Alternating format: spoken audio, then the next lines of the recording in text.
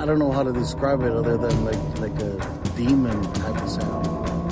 But it's silhouetted, hulking, every bit of 5.5 feet wide, 13 to 14 foot tall, pitch black. The one thing that ran through my mind when I had this encounter was I don't have a big enough gun. Your host, two-time witness and field researcher for more than 40 years, William Jevning. Welcome to Creek Devil. Hello everyone, welcome to the Bigfoot Breakdown.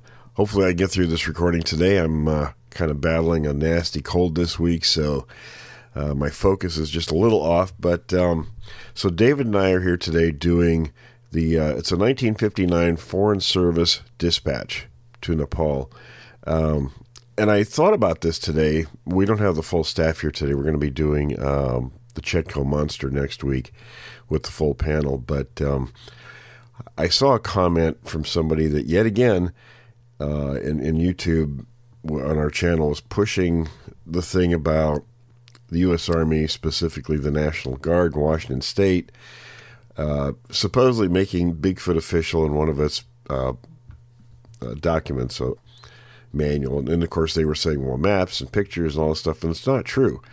I mean, number one, they're talking about the Army Corps of Engineers. Right.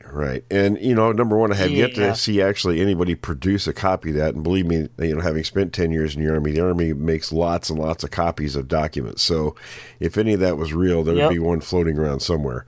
If they did do that, it was tongue-in-cheek. But, right. So if we want to look at something that is real, people kind of overlook this document. And I guess while it isn't official recognition of these creatures, it's probably about as close as you can get for anything that's actually in governmental purview. So I have this document comes out of the National Archives, and I have the National Archives page up right now on my other computer that has this document there. And what it says, and I'll just go through it here, and anybody can look this up. You go to the National Archives, and when you do a search, type in the word Yeti, and you'll find this. It says, Government Regulations for Yeti Expeditions in Nepal.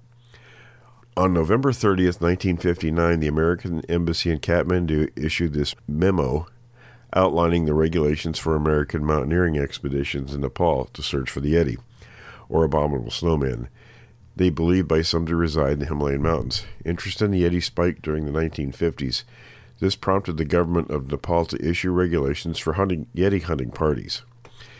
The U.S. State Department's memo restates Nepal's policy, which stipulates that all Yeti expeditions must pay the Nepalese government for a permit, photograph or capture the Yeti but not kill it, turn over any photographs or Yetis captured to the Nepalese officials, as well as any news or reports regarding its existence. So basically they could go look for them, but they couldn't keep any of the stuff. Yeah.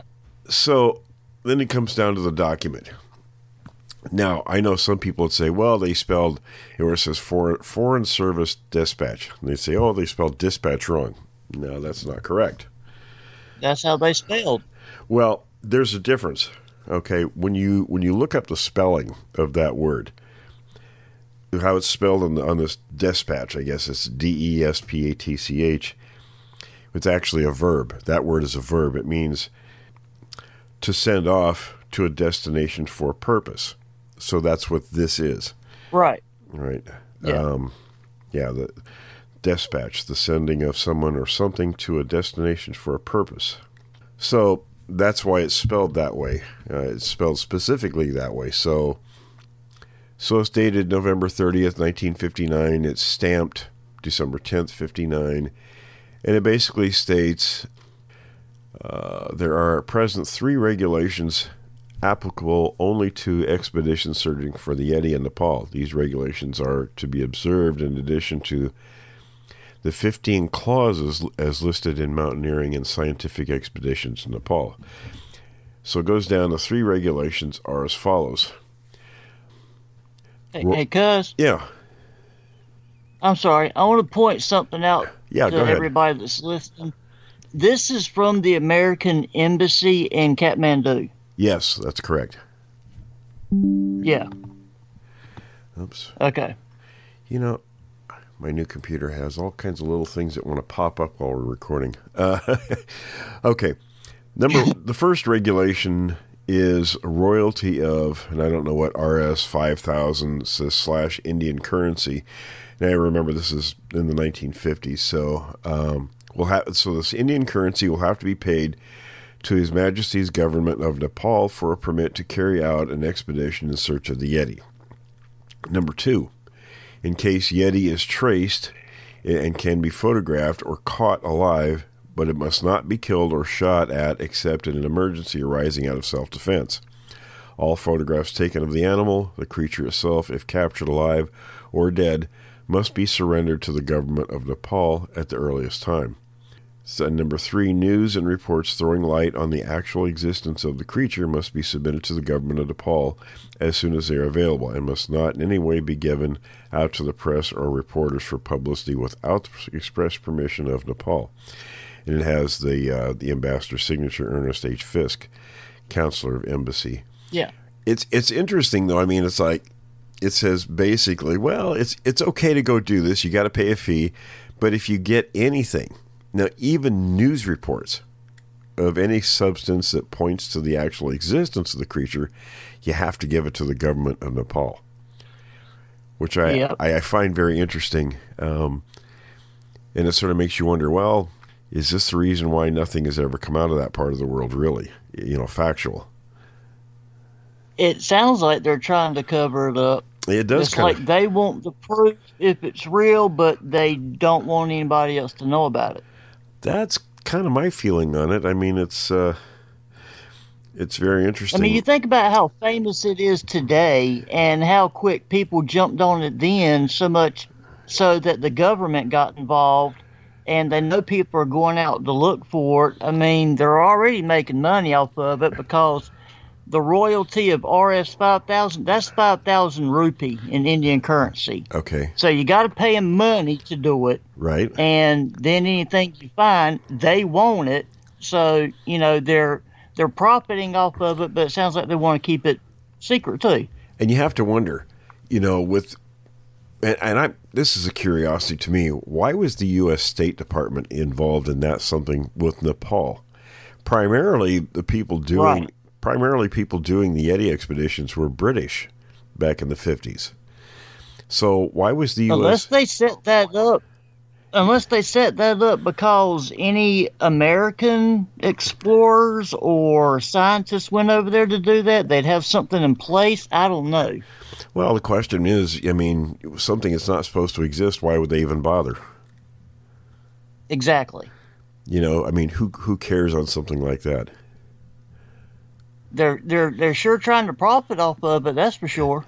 Well, the money part, I can see it's not too big a deal, but the fact that no evidence they were doing that to try, unless they were trying to do that to dissuade people, you can do it, but you're going to have to pay a fee. So maybe they figured that would turn people away, or maybe both. Well, mountaineers had money. I mean, because it wasn't cheap to go up to Everest and places like that. So I don't think that was so much a deterrent. I don't know how much 5,000 rupees, what that translates into. Well, I just checked it up. 60.13 US dollar. I just came up with 1 rupee equals 0.012 United States dollar. Yeah, so 5,000 would be $60.13 United States dollars. Right. So not a big deal. Not a big deterrent. Yeah. We'll take that back. Well, I guess it's up to you folks. What do you think? Let us know in the comments. And with that, you got anything final, David? Nope, just a very interesting document. I don't see why they would have gone through the trouble of making it and sending it if there wasn't really something to it. Yeah, it's all very curious to me, but people again, they want to jump on things like this business with the U.S. Army that's more nonsense than reality. When you have documents like this that are in the U.S. National Archives that are real, that's true. I suggest people recheck their focuses. But again, folks, it's up to you. What do you think? Let us know. Thanks for listening to this episode of Creek Devil. If you or anyone you know has had an encounter with these creatures, please contact us at williamjevning@yahoo.com. That's William, Jevning, @yahoo.com. All communication is confidential. Join us for another program next week. And until then, keep your eyes open out there.